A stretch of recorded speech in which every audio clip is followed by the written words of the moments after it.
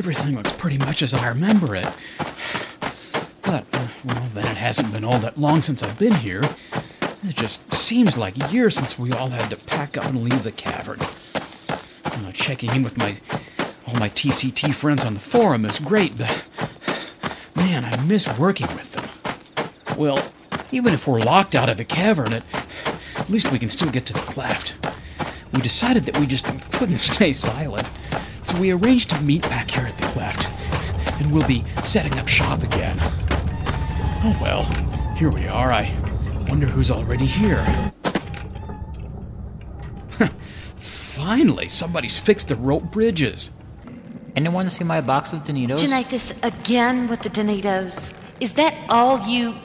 Hey, it's Mohawk. Look, it's Mohawk. Hey, man, Mohawk. I'm so glad to see you. Yeah, this is great. Just like old times again. You bet it is. I'm so glad to see all of you guys. Oh, guys, I'm so pumped to be starting our new podcast. Well, if only we could meet in the cavern instead. It just won't be the same working from here in the cleft. But, still, we just have to do something until the cavern reopens. And you never know. Maybe we'll help bring that about. You said it, Janathus. This community's so strong, the least we can do is fan the flames for as long as we can. I don't see Wolfgang. Has he arrived yet? Whoa, did you guys just hear something? Wolfgang? You're still in that box? Thanks.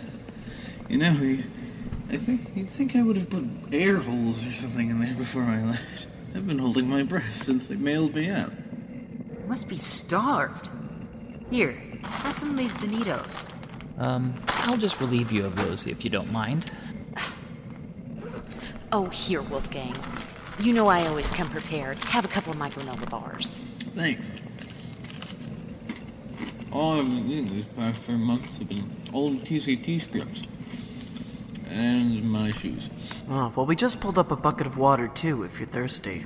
Oh, so then here we all are again. Guys, I got the call that we were regrouping here at the cleft, so what are we going to do for the podcast now that we can't get to the cavern anymore? Well, I figured that the community spirit was still running high enough that we could surely find something to report on. You know, some of us are gathering in different places now, just to have some place to get together. None of these places are Uru, but we're still a community. Yeah, and then there's the Mist movie. That's some pretty big news, I think. Right. So with all those things in mind, I guess we're all figured it was time to get back together. So let me guess. We've changed your name to something like The Cavern Today Topside? Oh, I like it. So where do we start? First, let's get all these boxes unpacked and get our equipment set up again. Fortunately, the windmill should generate enough power for our recording gear. Plus, now we've got all these rooms down here at our disposal for storage, overnighters, you name it. Yeah, apparently enough room for a refrigerator full of soda, which a certain person in this room named Sherry made me lug down. Ow, my arms. Hey, Morse, don't give me that. You volunteered. We've even got Zandy's Airstream. Good thing he left it unlocked. But fellas, you're missing one thing. How are we going to get Jeff's piano down here? What? What are y'all looking at me for? Guys. This is kind of freaking me out here. Guys.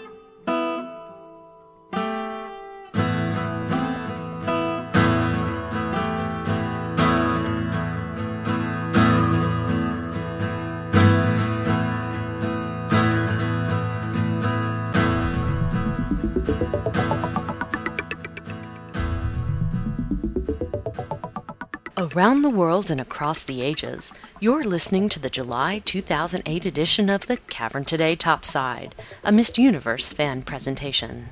This is Sherry, your host for this podcast. In the few short days that have led up to the release of this podcast, tragedy has struck the community once again. C.A. Grey Wolf, a member of the community who has been with Uru since the first beta of 2003, has left us to link to the perfect age. Dalkin Starbine will have more on this in our news segment.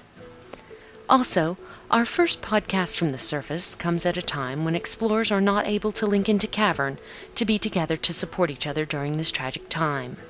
However, the community has found new homes in other online worlds such as Second Life, There.com, World of Warcraft, and other massively multiplayer online games and communities. This month, our homes away from our cavern home is one of the topics of our roundtable chatterbox, and we'll get to TCT Talk later on in the podcast. Also this month, we have a new TCT Tech piece, a musical piece, and a little segment I like to call That's Just Me, of course.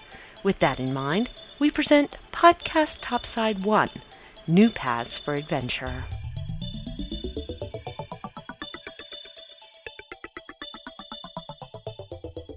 And now, we go to Dalkin for the news.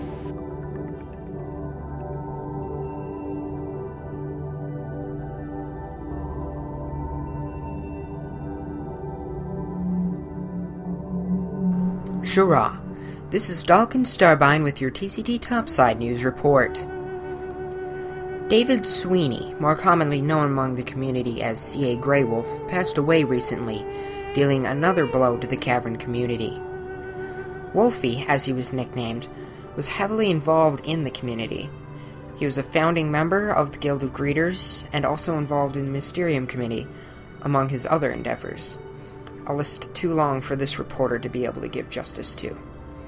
To quote Ellery from the Uru Obsession forums, however, "Walk with the Maker, Wolfie. You are deeply missed."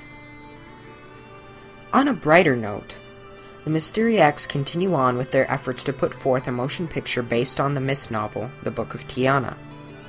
Recently, the animatic that was originally shown to Cyan Worlds was posted up on their site, mistmovie.com. It can be found via the link labeled the concept animatic trailer at the left-hand side of the page. In other news, the return of Uru might be closer than we think. While there's not too much to get excited about as of yet, Cho'Gon recently posted on the Uru Obsession forums in response to a thread entitled Returning to the Cavern. I quote, "Dickens, I understand your sentiment in getting Uru back online, but right now your timing is not so good. We are getting closer to getting the rights issue resolved, and I know you would hate to muddy the waters before that is accomplished and prevent Uru from coming back online in a bigger way than you are proposing. So, to everyone, please don't panic yet. It's not over until the last Barrow sings. Thanks, Cho'Gon." So it looks like we're not quite off the ride yet, folks. For the Cavern Today, this is Dalkin Starbine, signing off.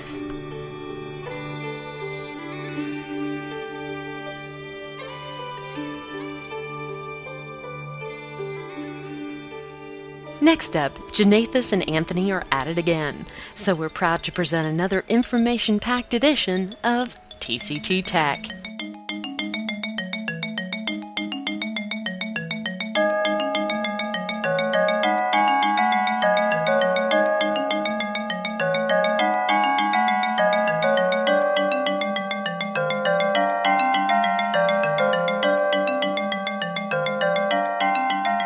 Welcome to TCT Tech.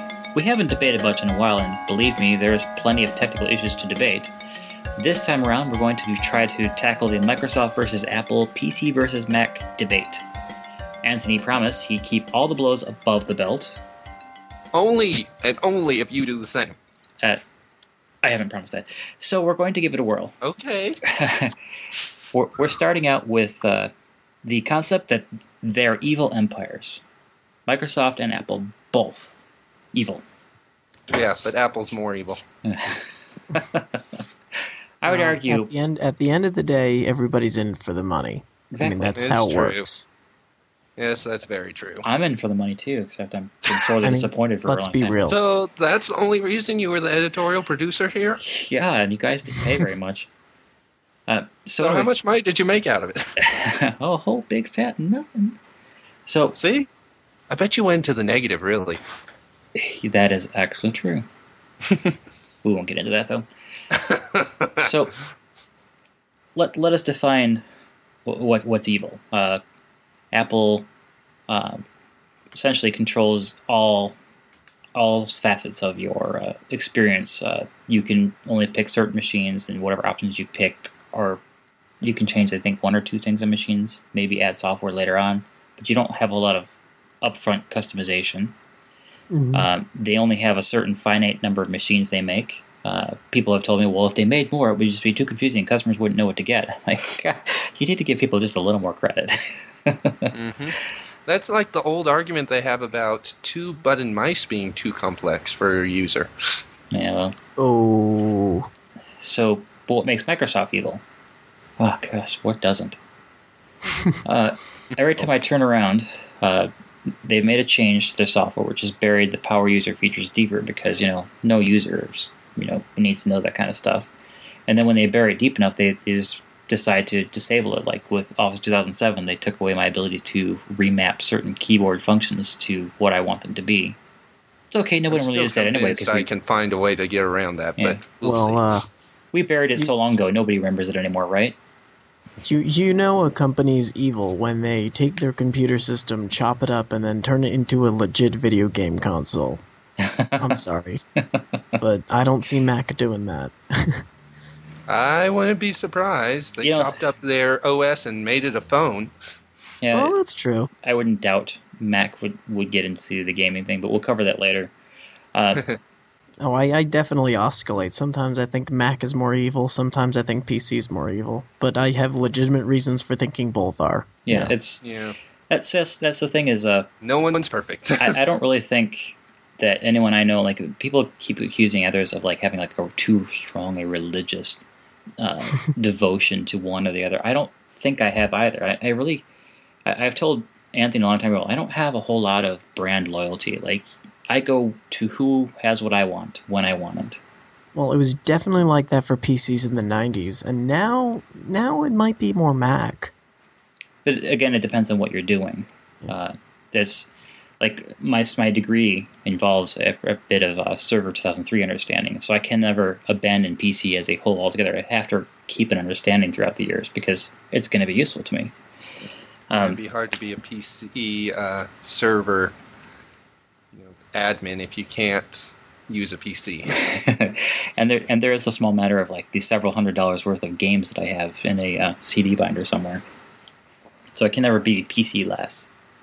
Possibly I could be PC boxless, where I could have like a boot camp partition on my Mac, but I still can't be without some kind of PC access. PC boxless gets into an interesting discussion, maybe for another tech. Yeah.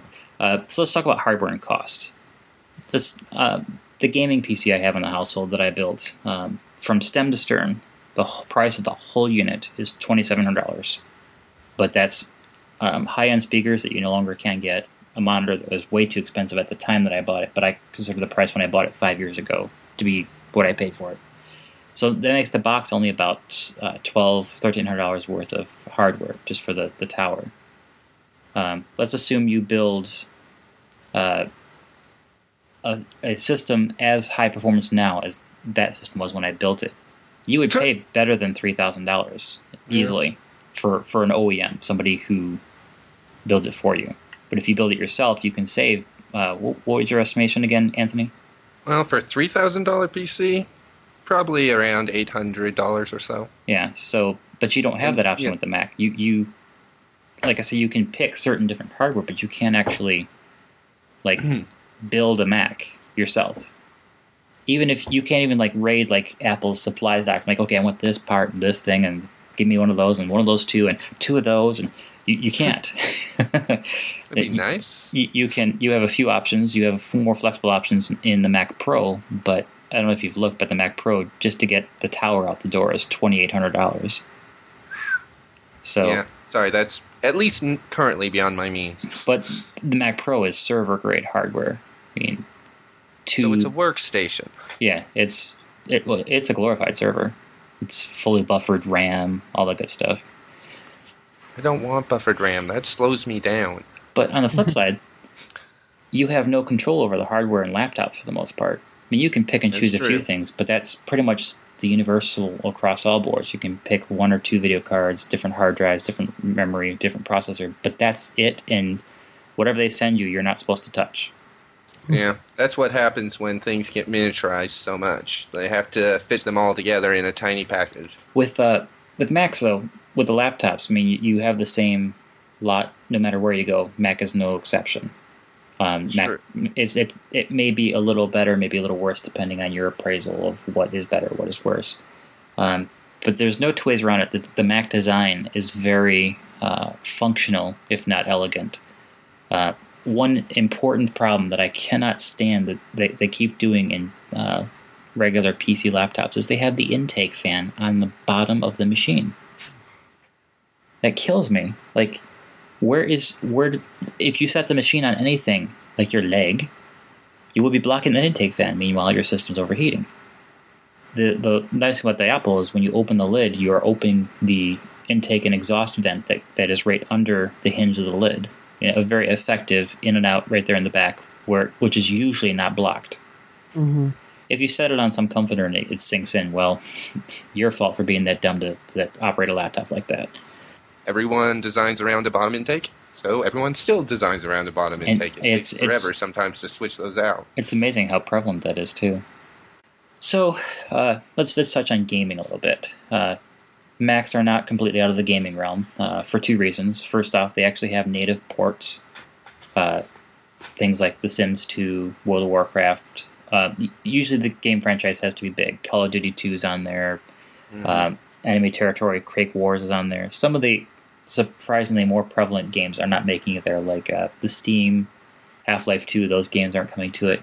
But Gabe Newell from Valve cites issues with lack of collaborative feedback from Apple is why that's not happening. You have to keep in mind, more or less, the kind of people that are that are buying Macs are not typically those hardcore gamers. People that are buying Macs are usually like musicians, artists, those kind of people. And Macs are designed to. If they really want to get into mainstream, that's one of the in my opinion, one of the blockades they have to cross. Oh, absolutely. Yeah. And more than once, Steve Jobs has come out at WWDC or Macworld and said, "Oh, Mac's all about gaming," and he trots out some people who are kind of supporting Macs, like Cider was being used a lot to bring some EA titles to the Mac, but it kind of petered out, and it's kind of silly. Like the games they're bringing out are a year or more old, and they're costing you full price. Whereas you could buy the PC version for cheaper and just install Windows in a Boot Camp partition and have pretty much the same functionality, probably even better functionality. Which is the other reason why you're not completely out of the gaming world with a Mac. But in the same vein as with a PC, you have to know your hardware specs and pick your hardware appropriately. Like if you get an onboard video on the cheapest MacBook, well, you're really not going to be running the highest end games. Apple has not really played their hand as strongly in games as they should have, and I think it's because of the dictatorship that Steve Jobs does not consider them to be a very strong, compelling part of the industry. But I would argue the games are the reason why we've had a lot of the hardware advances we've had in the past few years. I mean, the video cards are definitely driven by it. The CPU is at least partially driven by it. I mean, the people buying those Extreme Edition Intel CPUs are not running Excel spreadsheets on them till they go blue in the face. They're running games on them. But it's also debatable whether the future of PC gaming is really, all that bright anymore. And it all depends on what happens with the console gaming industry. Yeah, but right now, I would say PC gaming's hands is in console gaming's. If console gaming keeps, producing the games everyone expects, then PC gaming's in trouble. But if something like the Wii ends up being the primary thing console gaming becomes, then you might see a renaissance in computer gaming. Yeah, because if, as an example, World of Warcraft, which I've gotten into lately, is it doesn't really push the hardware on your machine too hard. It actually runs pretty good on just about anything. I'm sure that's by design. And I was just mentioning to Anthony, I think that's something that they should apply to more than just MMOs, because the reason they're economizing for MMOs is to provide for better net transport of the data necessary to run the game. Yeah. But if they can economize other games like that, keep the design to the point that it's still appealing, because as an example, Crysis. Yeah, Crysis will run on blah, blah, blah hardware, super low-end stuff, but it's going to look like complete and utter crap at that setting. Yes. And who wants to play it at that? And so maybe some people are kind of disappointed with the whole idea of having to upgrade to that level every year, every 6 months, every year and a half, whatever, to even try to keep up with that. And that's why it's not on Wii. It's not even possible, according to the developers, to put it on the Xbox or the PS3. Like that game cannot be even brought down to that level. Which I was surprised. I figured they'd find some way to economize, but I guess they just wrote it up way too high a spec. When you write a game and design it so that it runs on hardware specs that are 2 years out, yeah, you know the industry, And that's just that. I think that's been one of the fatal flaws for PC gaming is the keeping up with the Joneses you have to do to keep the hardware at the level, to keep your system up to date, keep the hardware up to date, and able to run games. And since PCs are a very wide target for hackers and such, you never know when your several hours of hard work of full system installation and configuration can't be wiped away by a virus. So. Yeah. Well, computer gaming, if they could just get it so that it's settled down. The heydays of computer gaming were actually mainly pre-3D graphics. Back when computer game designers could rely on having a wide range of computers and not having to worry about, is this graphics card fast enough? I remember what they're used to. That's one of the things that if you've ever listened to like GameSpy debriefings or Games for Windows radio podcasts, they're both mourning that PC gaming was always the bleeding edge, the top end of everything, so that you had if you wanted to see the newest tech, the highest tech, the PC was the place to go. And so that's kind of. I totally am with what you're saying, but it's kind of lamentable if that's the way it's going to end up playing out, Yeah. Well, there were days PC gaming wasn't so picky, I remember when I used to get games and all you needed to do was look at the back and said, you need a 486 and a 2 times speed CD-ROM. Oh, God, those were the days. Well, I'm not talking about that, but a 486 is a pretty broad range of processors. Yeah. It's not like, you need an Intel processor that runs at least this speed, a graphics card that has this much memory. We're not going to tell you that it also should have this many shaders. Yeah, but there's also the fact that always the minimum specs seem to be kind of a misrepresentation a lot, too, which furthers the general animosity people have had towards this stuff. That's where I thought a Vista Windows Experience Index number would have come in great handy. Like that, you would know. Like it doesn't Vista automatically generate that upon installation? Yes. After you first install, it will at the very end run those numbers and figure them out for you. Yeah. So if you had that number available in Vista, it probably would have to figure out a way to get it to present more easily to users because it doesn't jump out at them. But if they had it in Windows and they had it on the box, it would give a very easy way to assess whether or not you could run whatever you've gotten. That's a weakness that it's... I mean, if you're looking for games and you're trying to play a game, once you got it installed, if you go in the games folder, it's really easy to see, but the fact is it doesn't go say exactly, hey, here's what your experience that should be one of the pre-installation routines.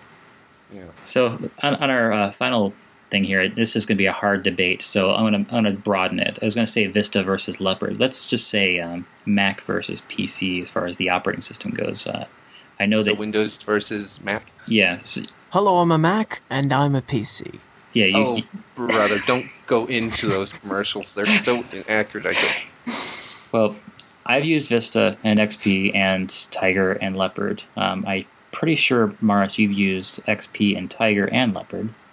Mm-hmm. And Anthony has used XP, every version of Vista, and I would not be surprised if Anthony's got a copy of Windows 7 that he's been playing with. I wish that one's not out yet. Personally, I think Vista has settled. There are some weaknesses that it has, but in my opinion, Leopard has some weaknesses too. So there's no perfect. It's like politics.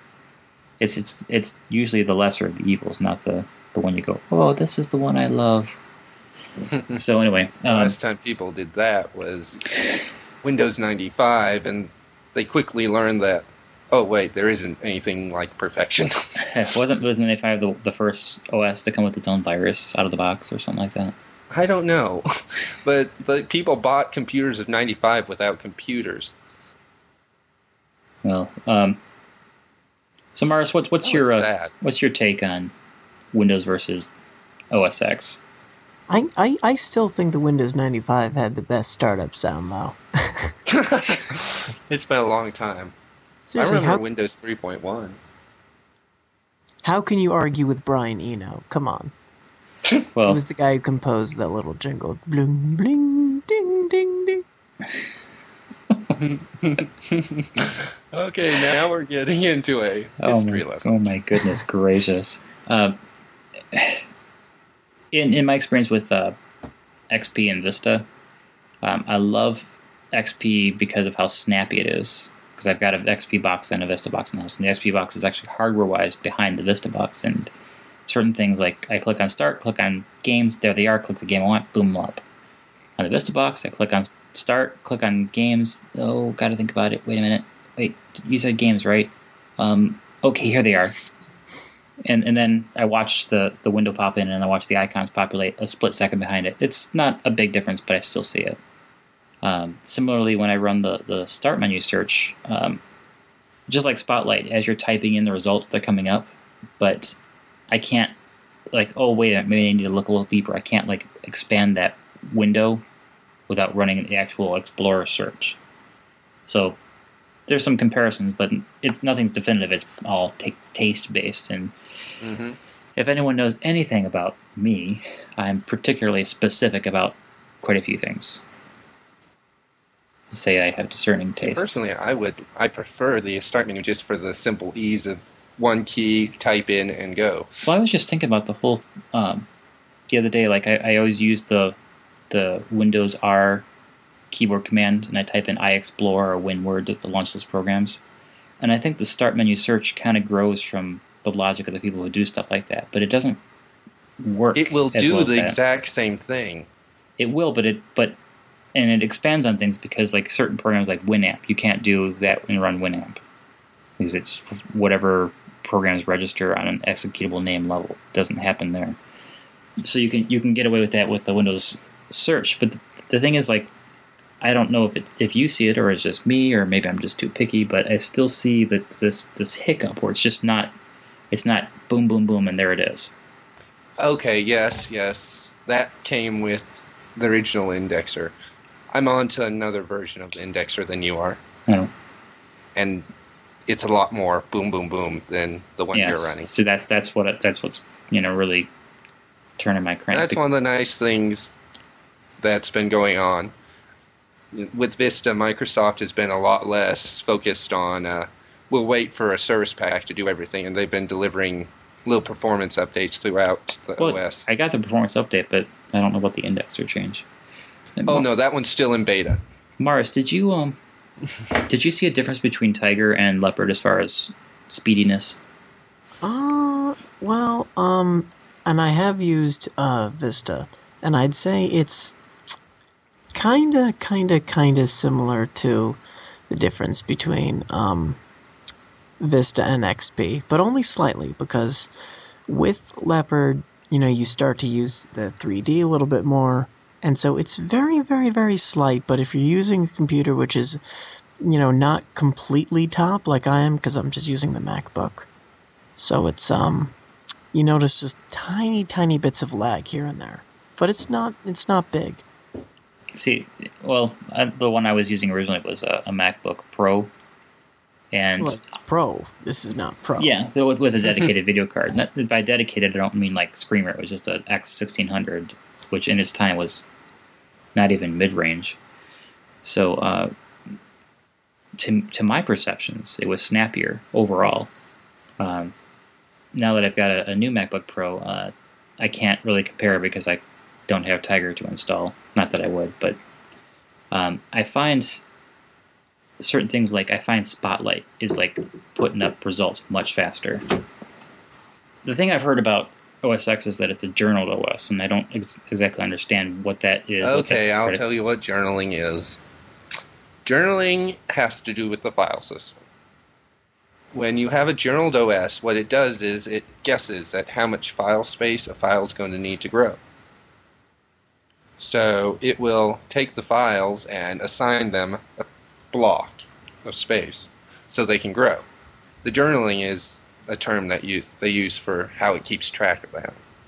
That way it doesn't need to fragment like you may have with FAT32 fairly often, and to a lesser extent Windows NTFS.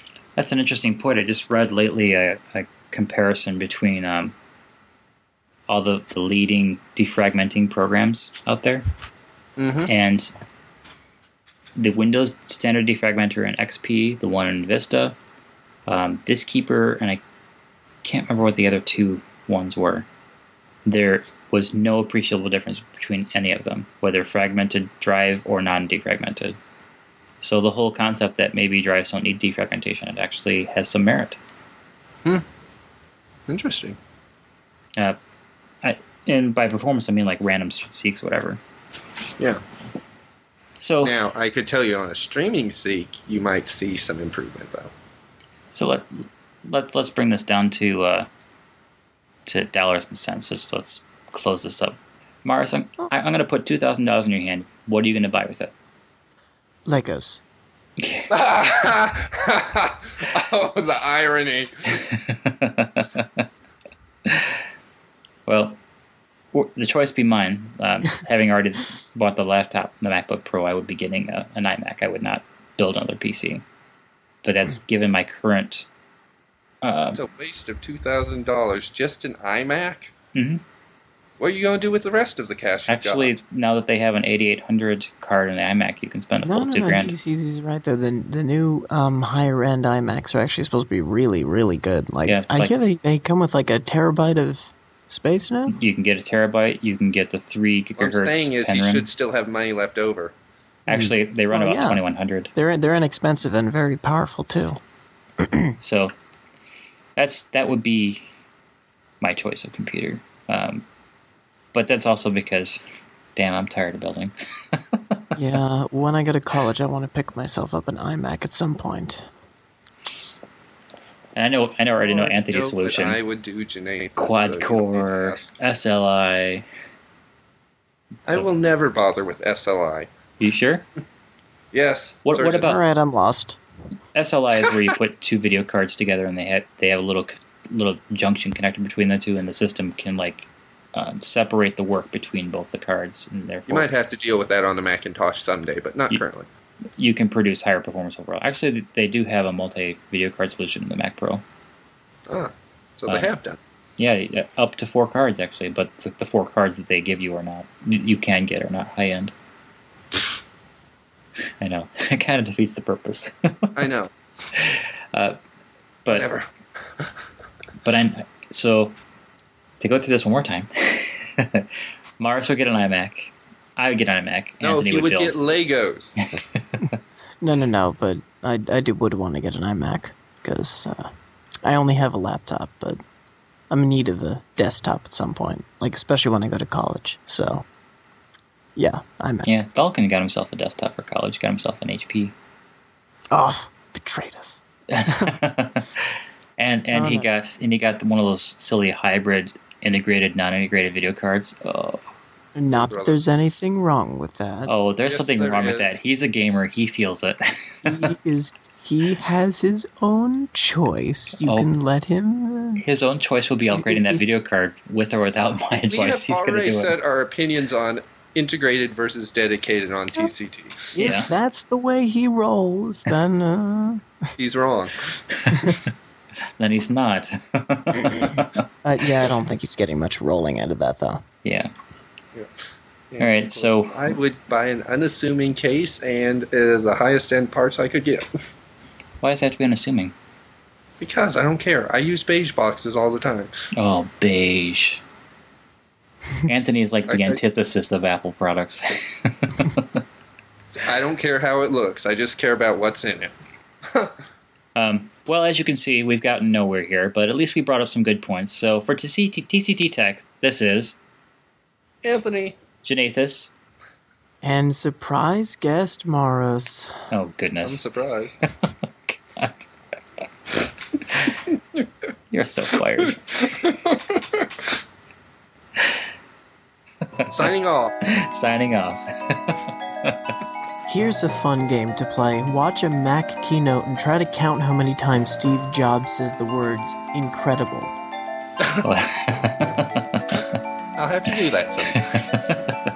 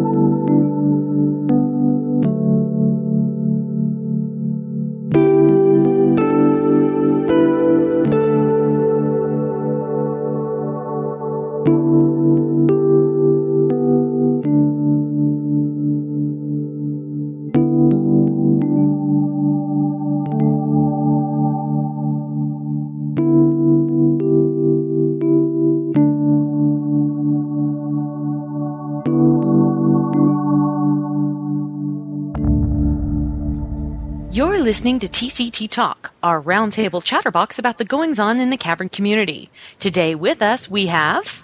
Anthony. Alhan. Janathus. Morris. And me, Sherry. So, the Cavern's closed. What do we talk about? Well, nothing, Through so... quite the shakeup. Well, let's start this off by saying one thing. We are now Topside, which... Yep. Welcome to TCT Topside. You know, we get to hang around, have carry out pizzas, anything our heart desires. We don't have to worry about, just grinding on the bag of Donitos, which is good. The one thing that's confusing me, though, is what's that big glowy thing up there? It's glowy. I can't look at it. It hurts. It burns. What is that thing? Well, it's a called ball the of sun. plasma. Oh. It's called the sun. Oh. And believe it or not, it is at the center of our solar system. And it isn't just cavern dwellers who find that to be foreign. There's an awful lot of geeks as well. Truth. We would know that, wouldn't we, Janathus? Yeah. No, but how did you guys handle the final minutes, final hours? Were you guys in Cavern? Did you just say, I can't do this, and did something else, and just cried? And what did you do? I'm pretty sure I was taking an SAT then. Okay. I was in Cavern hitting up a couple of the hoods.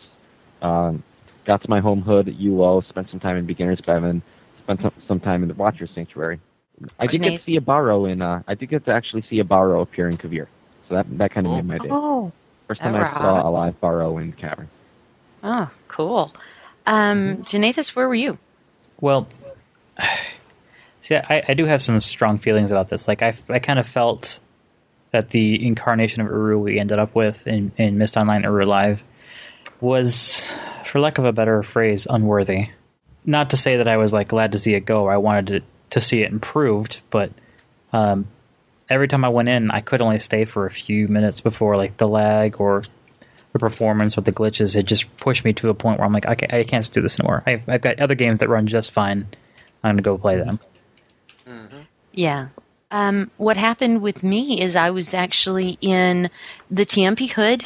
I actually was there when everything went down. I was actually holding Susie's hand, which was nice, and June and all of the people, and Talos and Dr. Artemisia.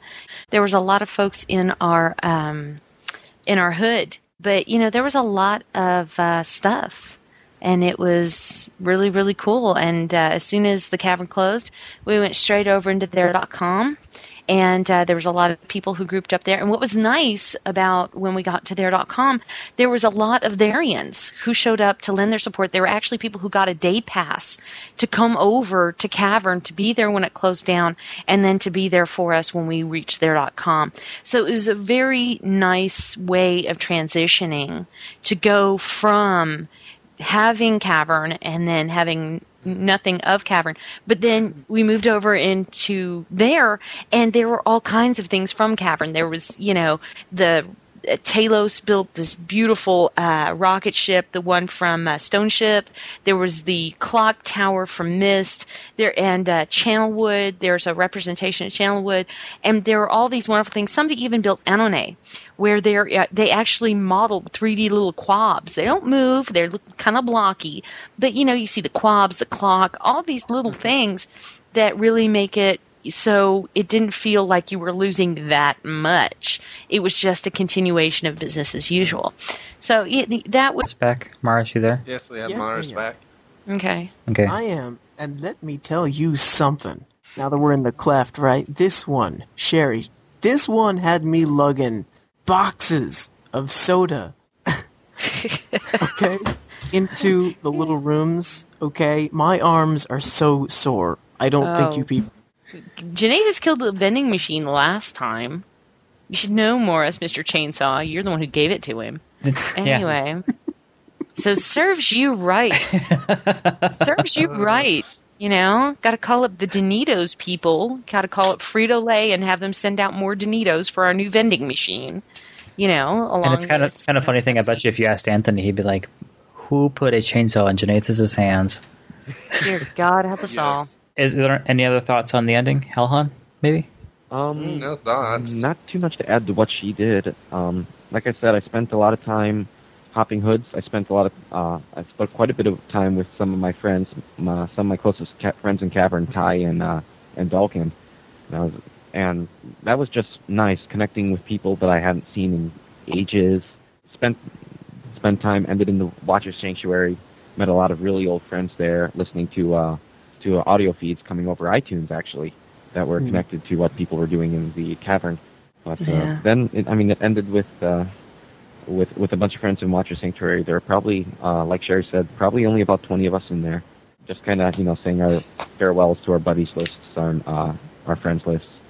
And that, within the last minute or two, Rand Miller did actually try to link into the Cavern, and he didn't, by the sound of it, he never actually got in, but he was there for us on the last day. So, yeah. What about you, Rand? I spent most of my time prepping for our transition period for TCT, actually. That was keeping me pretty busy at that point in time. Do you mean with the site and everything? The site, I was working on that XML stuff, and there was figuring out what we were going to be doing afterwards. Figuring out who was sticking around and all. So, maybe our listeners would like to know about this site hack we've kind of had recently. I don't know, but that might be worth mentioning really quick. What happened? Because you guys never even told me. What happened? We were under attack, and we weren't sure what the problem was. Anthony said it was an injection attack. It was an attack using our Qt News.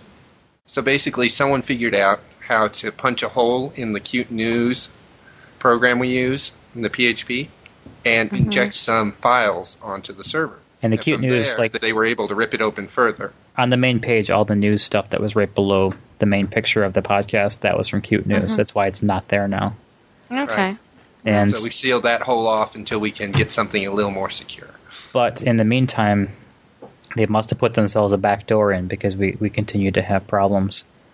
And so I'm relatively sure we have that cleared up now. Yeah, well, the move between servers, and then we went to Anthony actually rewrote the entire front page with different code. So it looks exactly the same, but it's entirely different code. And that seems to have shut off the door, and then we cleared the files off the server, and so we seem to be good from stem to stern now. Okay, well, thank you, Anthony, for all that hard work. Really, I appreciate it. Thank you so much. But, okay, well, are we ready to move on to our next point? Yes. Other worlds! Yeah, I think it's important to note that, like, for some of us, this is not really a replacement to Uru. It's not like we're saying this is where we want to go instead of Uru. It's just where we have gone. We haven't taken the time to, like, evaluate all the various worlds. Like, I haven't hit level 70 in World of Warcraft, so I don't know if this is exactly what anyone would enjoy. Yeah. But this is what we have chosen to go through in lieu of Uru's End. Well, I think it's also in the vein of just community cohesion.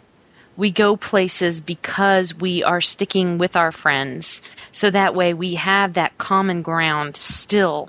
And, I think that it's important that, if we have moved, made a move to another online world, it's important for people to know where they can find you. I'm going to be bringing news to you from there.com and from World of Warcraft.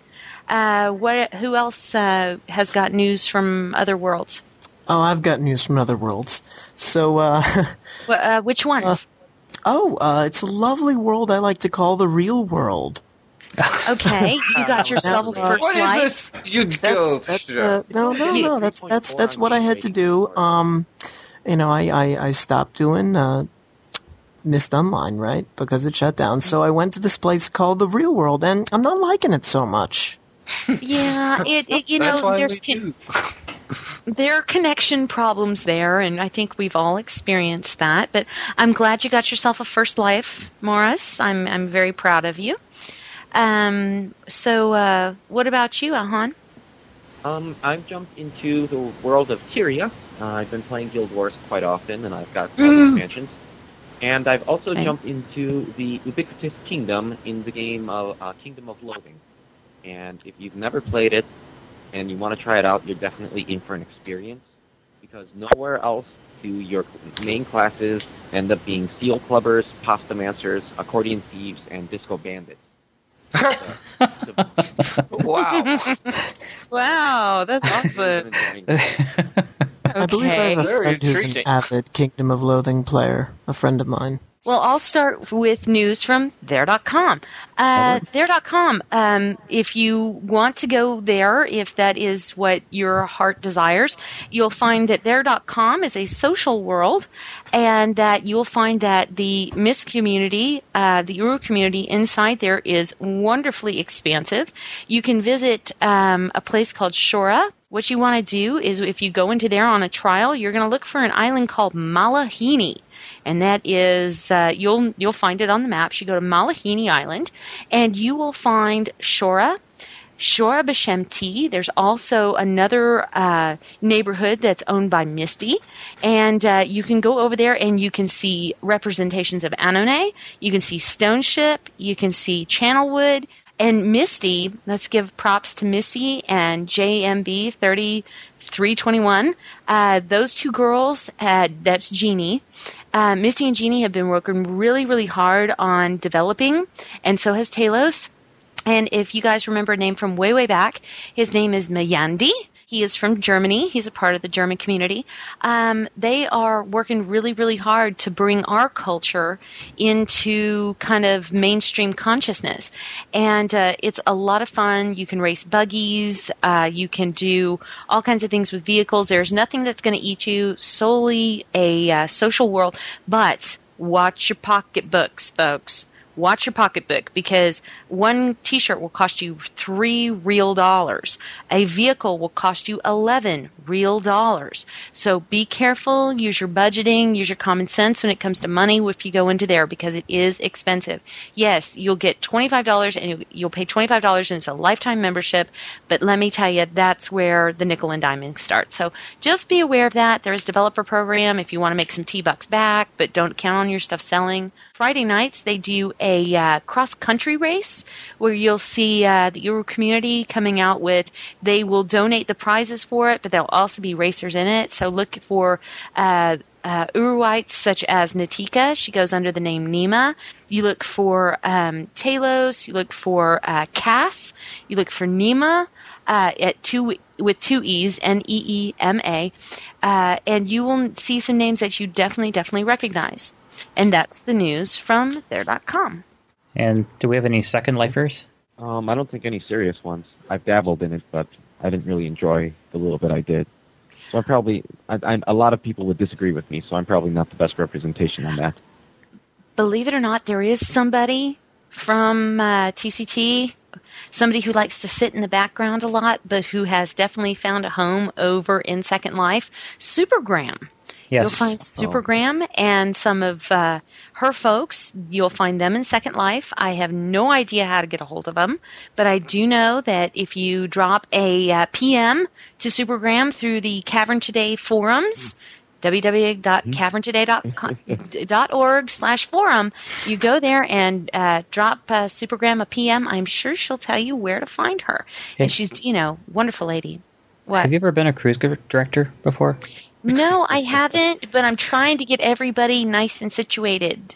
It's like, let them know where to go. Because this is, this is a transition. If you've left a seat empty, please scoot together. The theater is sold out. Please let these people sit down over here. No. Please make sure your seat backs are upright and your tray tables stowed, as we are coming in for a landing. Anyway, but hey, dude, I'm just trying to be informative and be very, very... And you're doing a wonderful job. That's hence my question. Okay. Thank you. Okay, you shut up now. All right, now. Thank you. Shut up. Okay. What was this about Guild Wars, Alham? Yeah. Me and Anthony are both big Guild Wars players. My main character is a level 20 dervish out of Bologna. And I'm basically finishing up Eye of the North right now, and doing bits and pieces in the cleanup of the missions and factions. Anthony, where are you? Who are you everywhere. With still? You're everywhere, but who are you playing with a lot lately? Currently, I play with an elementalist a fair bit, but I also have a level 20 Paragon who I finished Nightfall with. I've finished all the campaigns with my Elementalist, though. So I've done just about everything there is. Let's talk a little bit about Guild Wars. Guild Wars is a good MMO game if you abhor monthly fees. You just buy the box and you can play. Yeah. Mm-hmm. And personally, I think it's something like, you might say, in between a regular MMO and a single-player RPG. You might think somewhere like that. Mm-hmm. It's really a single-player RPG where, if you want, you can bring friends along, and it actually does help quite a bit at times. Well, but you always have to have somebody in your party, so it's designed for multiple people to be there. Yeah, but there are a lot of single-player RPGs that are like that. Yeah, namely Knights of the Old Republic.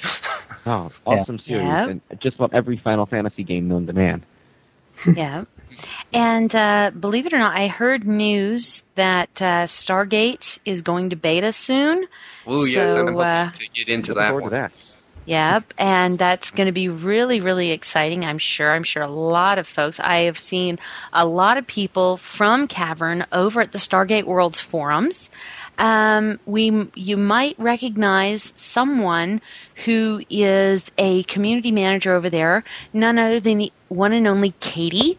And if you guys played Prologue, if you were there back in the early days, this is the same Katie that you know and love. She was founder of the DLA, the Denis League of Activities.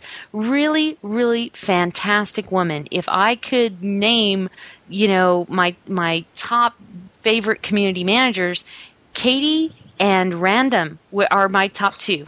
Those two are awesome. And Katie is over at Stargate Worlds. So you are among friends if you decide to go and participate in their forums and everything like that. So, keep that in mind as another outlet or avenue, because Stargate looks like it's really going to be good.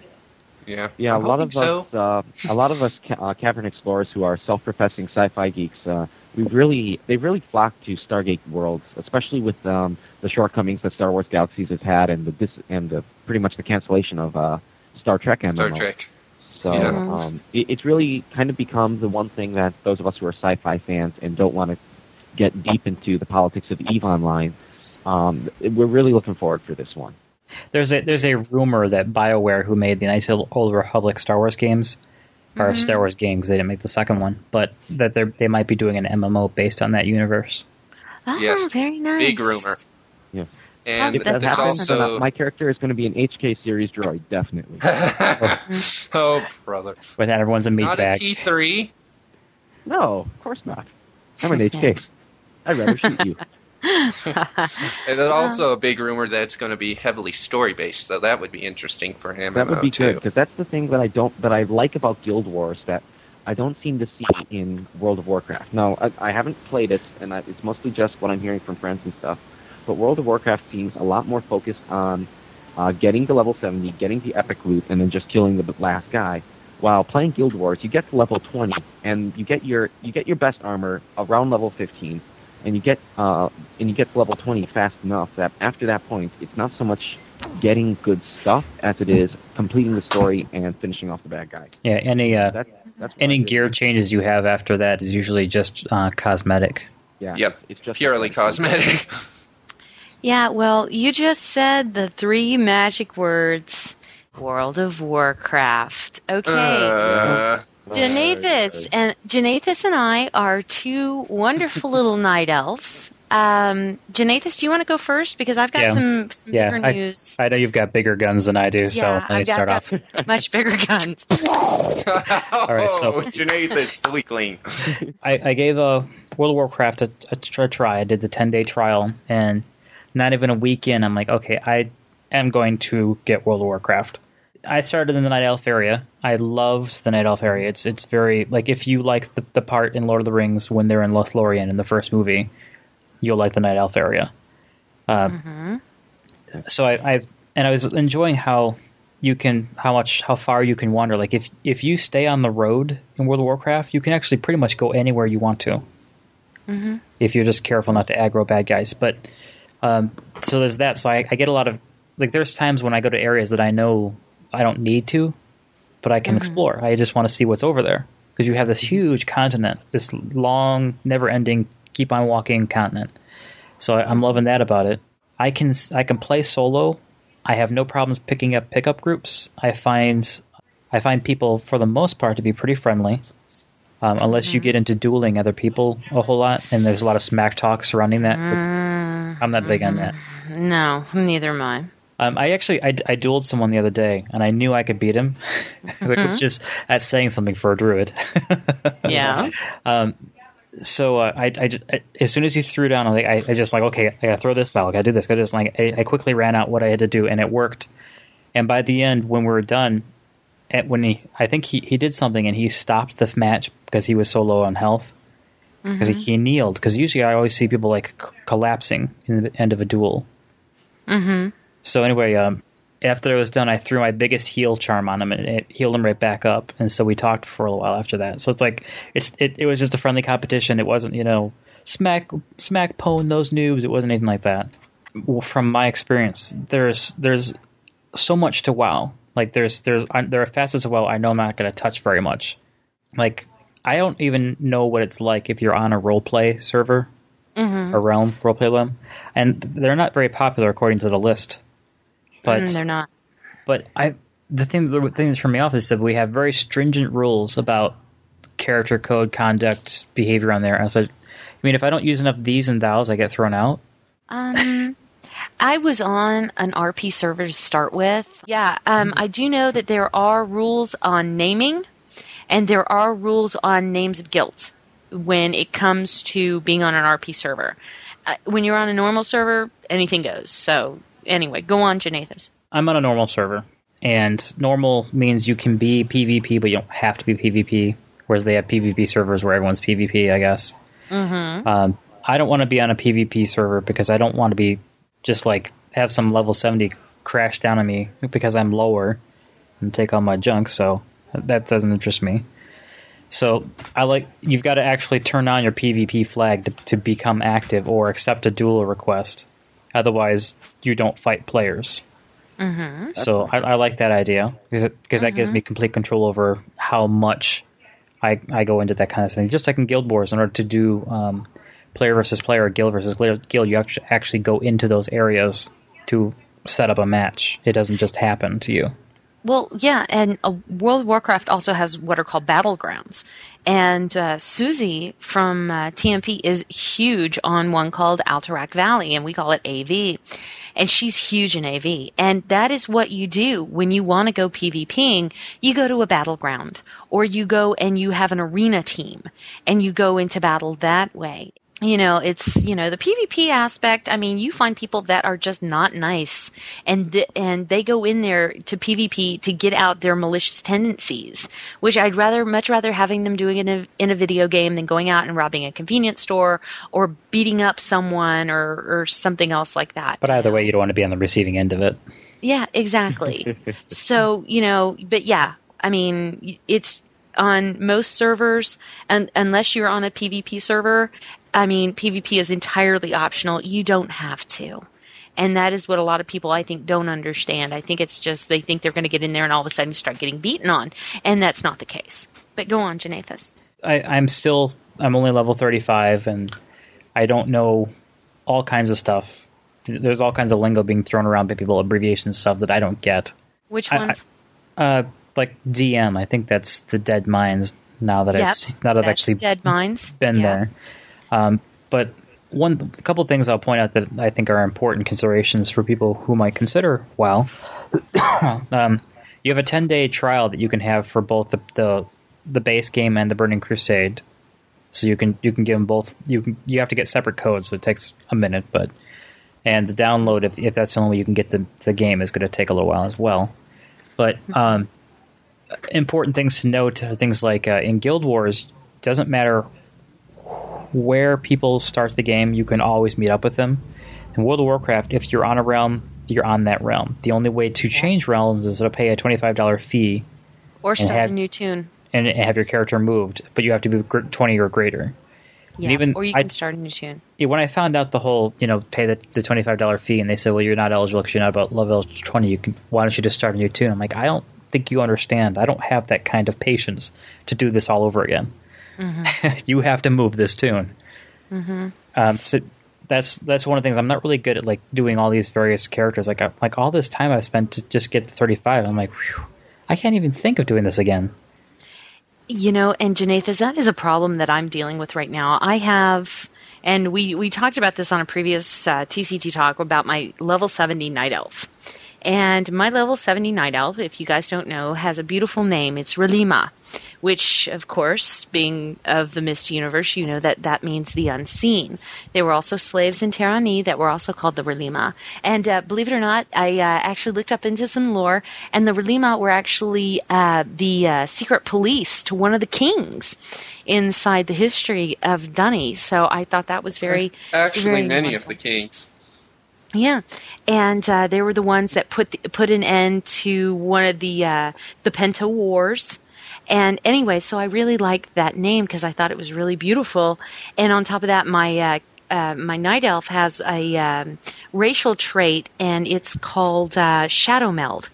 And I can actually go invisible.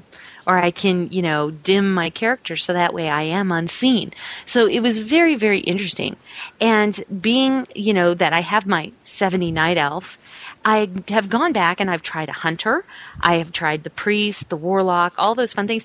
And it's very difficult unless you have a very strong interest in the class to actually, because I went from 0 to 70 in 4 months, which is very, very fast. And it was like very a car funny. Or something. You do. It was basically that. It was, my husband always calls me a Ferrari because I am very high performance. And so what's peculiar about that is that, Janathas, you're absolutely right. After you get to 70, you're like, oh my God, I don't want to do that again. But I know plenty of people because I've moved to another realm, and I met up with a guild by the name of Erotanti. Erotanti, give me a definition, boys. What's Erotanti mean? Oh, otherworlders, right? Bookworlder. That's right. It means bookworlder. And Erotanti can have multiple meanings, which it could be bookworlder or someone who is lesser or an outsider. And one of my very closest and dearest friends inside this guild who really kind of, he absolutely took me under his wing because, I leveled from 0 to 70 in 4 months. And I'll drop names. He is a hunter by the name of Eliana. Ellie really took me under his wing. And it's really funny because I got to where I got when I was on Samuel Cartel all on my own. What was so remarkable about my friend Ellie is that he had never played Uru. But he looked at me and he goes, so you're unseen? And I was like, and my mind just stopped. And I was like, what? How does he know this? And I'm like, were you in Uru? He goes, no. He goes, but I read all the Mist books. I was like, oh yeah. And it's really funny. Half the people that are in Erotanti, some of them have been in Cavern. Like, you'll know the famous names of Jurl and, there are people from the old prologue that are in this guild, and it was so funny because I was not expecting, because most of them I had spoken to really didn't understand the Mist universe. They had heard of the game, yes, but they were really not in the Mist universe. And then all of a sudden, someone out of nowhere goes, they know what my name meant, and I was like, holy smokes, there are names like Devokan. My hunters, okay, I have a hunter. My hunter has a cat named Viovis. Okay. I named my pet Viovis. I was like, you want to go kill something? Go, my little young friend, go. But, it was really fascinating to me. It was really fascinating to me that someone who hadn't partaken in Cavern life could understand canon so well. And, we've had long discussions about Viovis, Agarus, Swarnir, and all the 7 deadly sins that are in bright illumination inside the canon. And I'm just having these fantastic conversations with these people. I mean, there's a tune inside that guild named Devokan, which Devokan, of course, means hope or rebirth. And it's really funny because you see these names that are so familiar. And I'm like, oh my gosh, that's from Cavern, that's from Cavern, that's from Cavern, that's from Cavern. And you just go down the list of all these names. And it's so wonderful because now I'm at a point where I've switched realms that I was at the top of the feeding chart. I was on top of the food chain on my old server. Now I'm at the bottom again, and I'm learning again. And you have people who want to teach you, who are sharing this knowledge with you. Instead of you having to fumble through it on your own, you're gaining, their experience on top of it, which is a result of this fantastic communication with these people who share this mist universe type of ethic. So it is possible. I really honestly think. I mean, I have to give props to, of course, Ellie, and I have to give props to a young man named Gallifale and Kragan and, of course, Jurl and Katie. I have to give props to all of them because they are so fantastic and they made my gaming experience that much more for having the same type of mindset and saying, okay, well, you got yourself this far. Now we're going to help you grow further. So in all things, I think that the transition for me from Cavern life, I did not have to give up my moral center to go into another online world. I didn't have to give that up, where I felt like I had to sell my soul in there.com. So I think that it's very remarkable. I think that World of Warcraft, it can bring out the best in people, and I think it can bring out the worst. But I think you have a lot of community stalwarts for your in your guild, and I don't. So, and my whole point being that in my affiliations with a pickup group or just with random people in World of Warcraft, aside from the occasional duel request, I really have not run into any situations that have been unpleasant, untenable. We're all there because the common goal to level up is common amongst all of the tunes or to quest. It's very easy to find someone like-minded in World of Warcraft.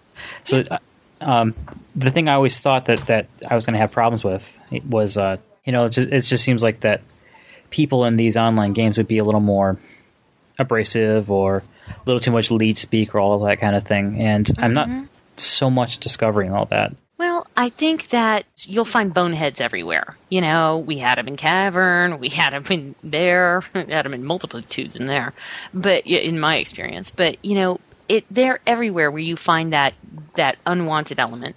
But it's also a part of, how you choose your friend. You remember the Choose Your Own Adventure books? When we were kids? Yes. Come on, Alhan, Anthony, Morris. I remember those all the time. Remember those? Mm-hmm. The ones where you flip through the pages and you decided which direction to go? Yes. That is exactly like what WoW does. You choose your own adventure. You choose which quest chains you're going to do. Yeah, it surprised me. Like, Sherry's like, well, I didn't go to Duskwood. I'm like, what? How do you not go to Duskwood? You have quests to take you there. I skipped Duskwood. She didn't follow that quest line. No. And I chose the fact because, hello, Duskwood is filled with spiders. You wouldn't have enjoyed Guild Wars because in Guild Wars the spiders will just pop out of the trees. Hello, here we are. No. Walking along, having a good day. Hi. No. Killing spiders is very oddly, therapeutic. No, it's not. It is just absolutely get it off me. And everybody is hearing because we're all on in-game voice chat because it has in-game voice chat, and I'm like, oh my god, no! Oh my god, get away! And I'm freaking out. What? I'm not quite that bad, but I do. Like, one day I was watching TV in my room. Yeah. I was laying on my arm, and a spider came down from the ceiling and landed on my arm, and he's crawling up my arm towards my face. Just a house spider, not venomous, not a thing. I was just like, ah! I got him off me, killed him, because, how dare he crawl me, therefore he must die. Killed him. Go on. But then after that, like, all the slightest little, like, if a hair on my arm slightly changed, oh, it's just the hair, just the wind, not a spider. And it's like you get, like, why do you people fear spiders? One of my friends calls the heebie-jeebies, so you start thinking, like, everything. Oh, yeah. I nearly lost a toe to a spider, and I'm not afraid of spiders. Ugh, I am deathly afraid of them, dude. It's just one of those things. It's a phobia in life. Some people don't like snakes, but in my life, I have held a 9-foot long Burmese python and put it over my shoulder. You know, it's no big deal to me. I'm fine with snakes. But there you see Indiana Jones in the first Indiana Jones movie going, Jacques, there's a giant snake in the plane. I hate snakes. You know. How about in the second one where the woman has to reach into the slot where all the little bugs are crawling everywhere. Oh my god! Okay, do we want listeners next time? Let's skip the insects. Let's skip the insects. Just go around them all together. But Janathus, to answer your question, that is why I did not do Duskwood. Is because I had already leveled past the point where I didn't need to go into Duskwood. So you're not doing Exodar, I take it. Exodar? Yeah, of course. I mean, I did all of... there's just that one area on Blood Mist Isle that is back in the back that has the spiders, and I didn't do that. Spiders on top of spiders on top of spiders. Yeah, there are, and I skipped it. Because you don't have to do everything. I'm high enough to not aggro them, at least most of them. But if you aggro one, because I just thought I'd give it a whirl, see how tough they were, I aggroed 6 of them. Okay, yeah, wait. No. No, I was joking. Really? But yeah, and you're going, Rally, where the heck are you with your 70? Come and kill all these things. And, but that's World of Warcraft. We will have to roll on soon. Yeah. Yeah, we need to move on because we still have to talk about the Mist movie. Which Sherry knows something about. I know nothing about the Mist movie. I want you guys to tell me all about the Mist movie. Alhan is our official correspondent with the Mist movie people, so I think he should tell us everything. Well, first of all, a few new updates because I know we talked about it last time on TCT. First of all, I want to say half of their presentation to Cyan has been released. It's the live-action part where they're describing kind of what they want to do and how they did it. You can find it on mistmovie.com if you click videos on the left bar of their website. Also, 2 bits of the script have also been released, 2 little story scenes. You can find that in the downloads on the downloads page. Very short PDFs, so you have to have Adobe Reader, which most everyone has these days. But it's just a little... Or Preview on a Mac. Preview works. But it's just a little insight into kind of how the writing's going. And there's been a couple... It feels very accurate to Book of Tiana. And in case you didn't know, it is being officially based on Book of Tiana. It is in adaptation. Okay. And today, they actually posted a news article about an interview they did with a popular gaming site, OneUp.com. And it's basically it's a real interesting article. Not too much new that we didn't know before. The blog isn't so much revealing as it is talking about the creative process, kind of a personal blog. It's really good. The only thing we really found out in the OneUp interview was that within the next few weeks they would be releasing the animatic, the actual animation that was, and the concept art that was used for it. And they've mentioned as much in the site, so if you've been following the site, you probably know that already. But I can't remember his name, but they actually did have concept artists. I think his name was John Howe from the Lord of the Rings saga working on this. They have other concept artists who have done popular franchises, Jurassic Park, Independence Day, a bunch of other really high-end stuff that's been appearing within the last 10, 15 years. And right now, it doesn't sound like they have any official financial backers, and the script's about 2/3 done. But they have been looking around. Cyan has, while not providing them financial backing, it has been looking into actors and not actors, but it's been looking into the Hollywood side of it a little bit more.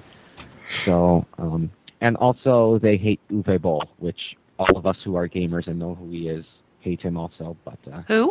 Oh yes. Who's this? Boll. He's making all these terrible... The ultimate ruiner of video game movies. Okay. Yeah. Like the Dungeon Siege in the Name of the King movie. My sister rented that, and I said, "Oh, have fun." She's like, "What do you mean?" It's like, "That's one of those U-Bowl movies." And she said she had to shut it off halfway through. It was so terrible. I'm like, I know. The guy's also just a jerk.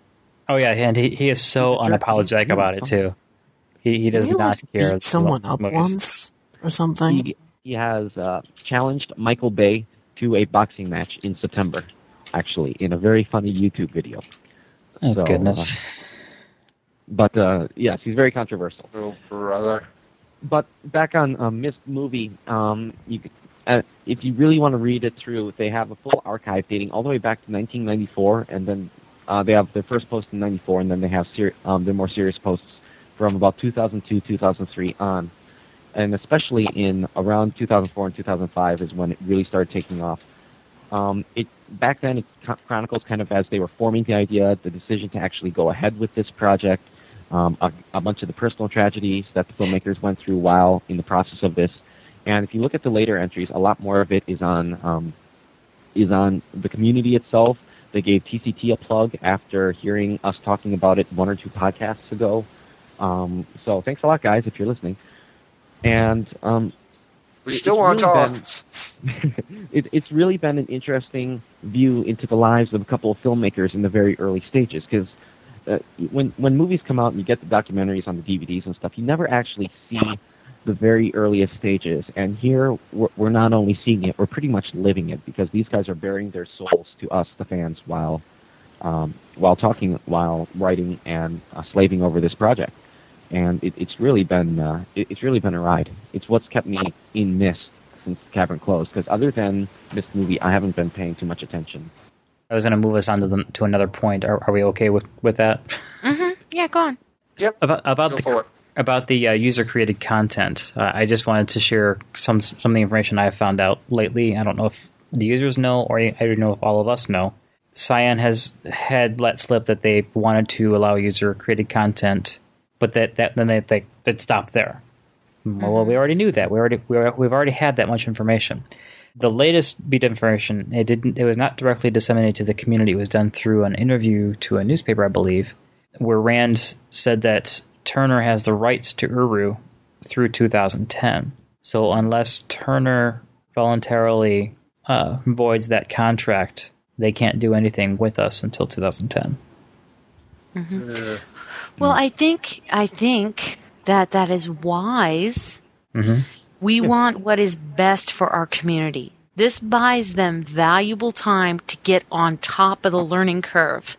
They've got time now to not only investigate other online worlds, find out how they tick, find out how it works, find out what the community needs, and then go at this again from a very community-based standpoint, because we're the ones that keep it alive.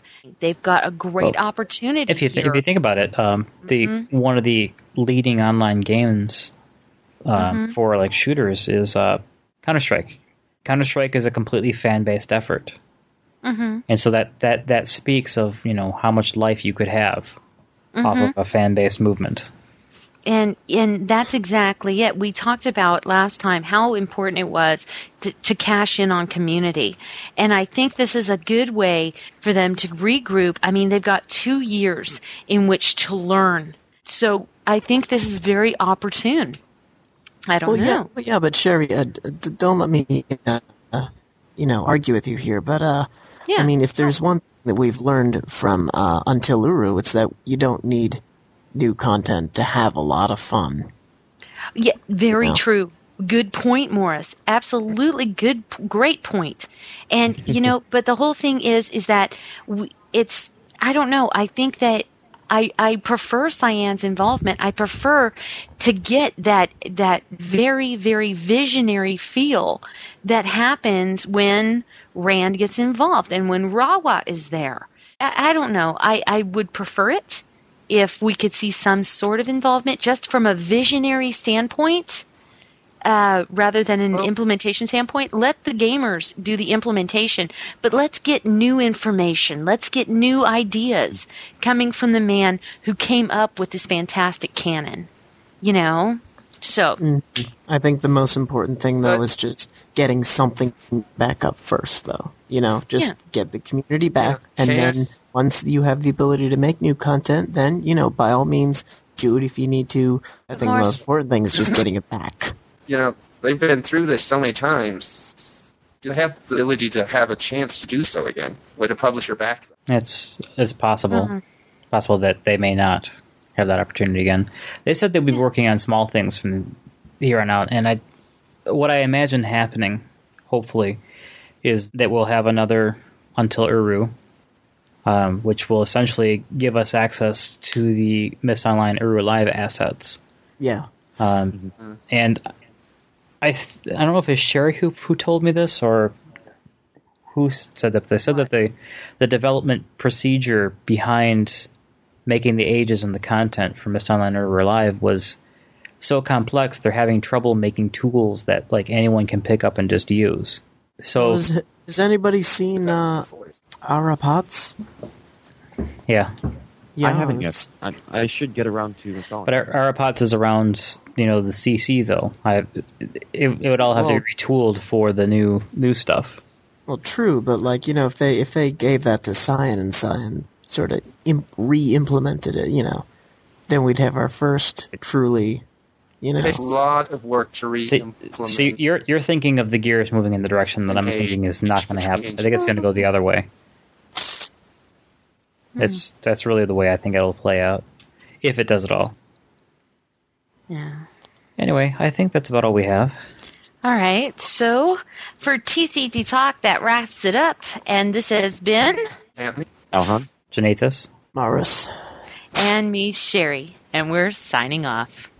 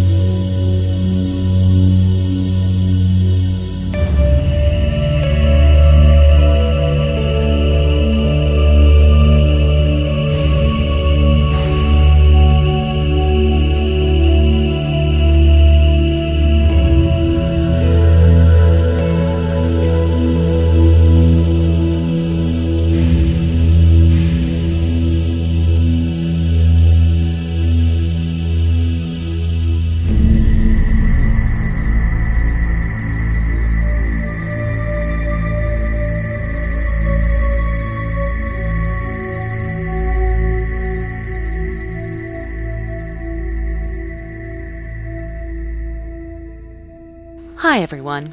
Wow, I didn't realize that we'd be back at this so soon after the closure of the cavern, but it sure is great to be back. This is Sherry for the Cavern Today Topside with my first segment from the surface. To be honest, I already had a piece prepared talking about one of those wonderful common sense traits I treasure so much, which is tolerance. I did have a whole diatribe written about how I think people should be more tolerant of other people's real-life lifestyles, but I shelved it for what I'll be talking about today, which is enjoying the adventure. A couple of weeks ago, my husband went on a business trip, and seeing as that I had some time on my hands, I decided to take a trip of my own. Just me, my shiny silver Prius, and some open road. I decided that it'd be fun to remember how much of a cavern dweller I am by undertaking an amazing journey. So I looked up on MapQuest to get a fair idea of how to get to Laguna Beach, California.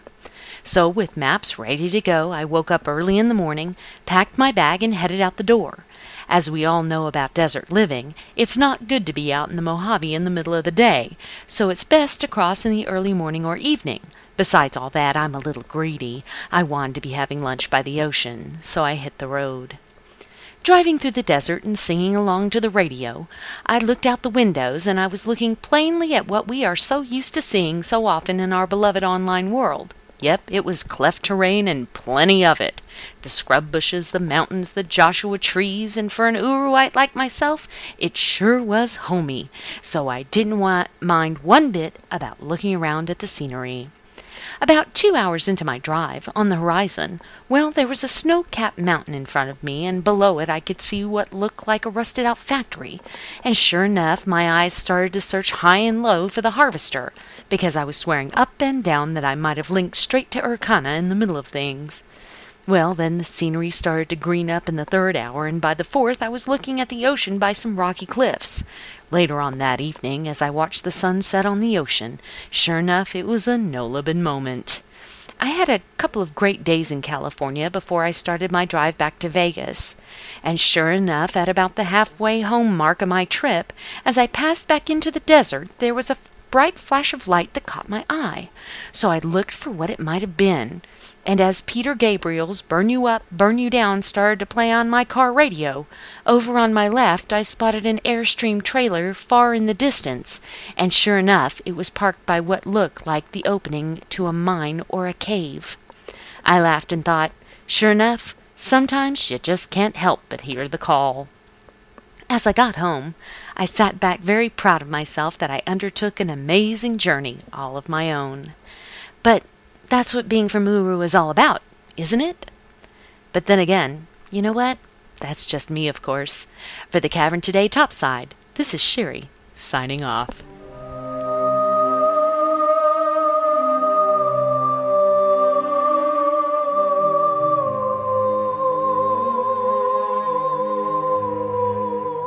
As we close our podcast, we'd like to dedicate it to Wolfie. The entire community will miss your magnificent spirit. We'd also like to take time to thank all of the people who were responsible for this month's podcast. Anthony, for being our editorial producer and for his contributions to TCT Tech and TCT Talk. Miles, for the website, hosting, and of course his absolutely gorgeous podcast cover artwork. Janathus, for assembly, being my favorite boomkin in World of Warcraft, and for his contributions to the intro sketch, and for producing TCT Tech and TCT Talk. Wolfgang, for his part in the intro sketch. Maurus, for his fabulous guitar work and his contributions and assembly of the intro sketch, and for his contribution to TCT Talk. Dalkin Starbine, for the news and his contribution to the intro sketch. Moog, for the scripting and his contribution to the intro sketch. Alhan, for his part in TCT Talk. Nareem, for the 4 million ways he just keeps being Nareem. And for contributions to the intro sketch, TCT Talk, and that's just me, of course. This has been your host, Sherry. Thanks for listening, and until next time, we're signing off.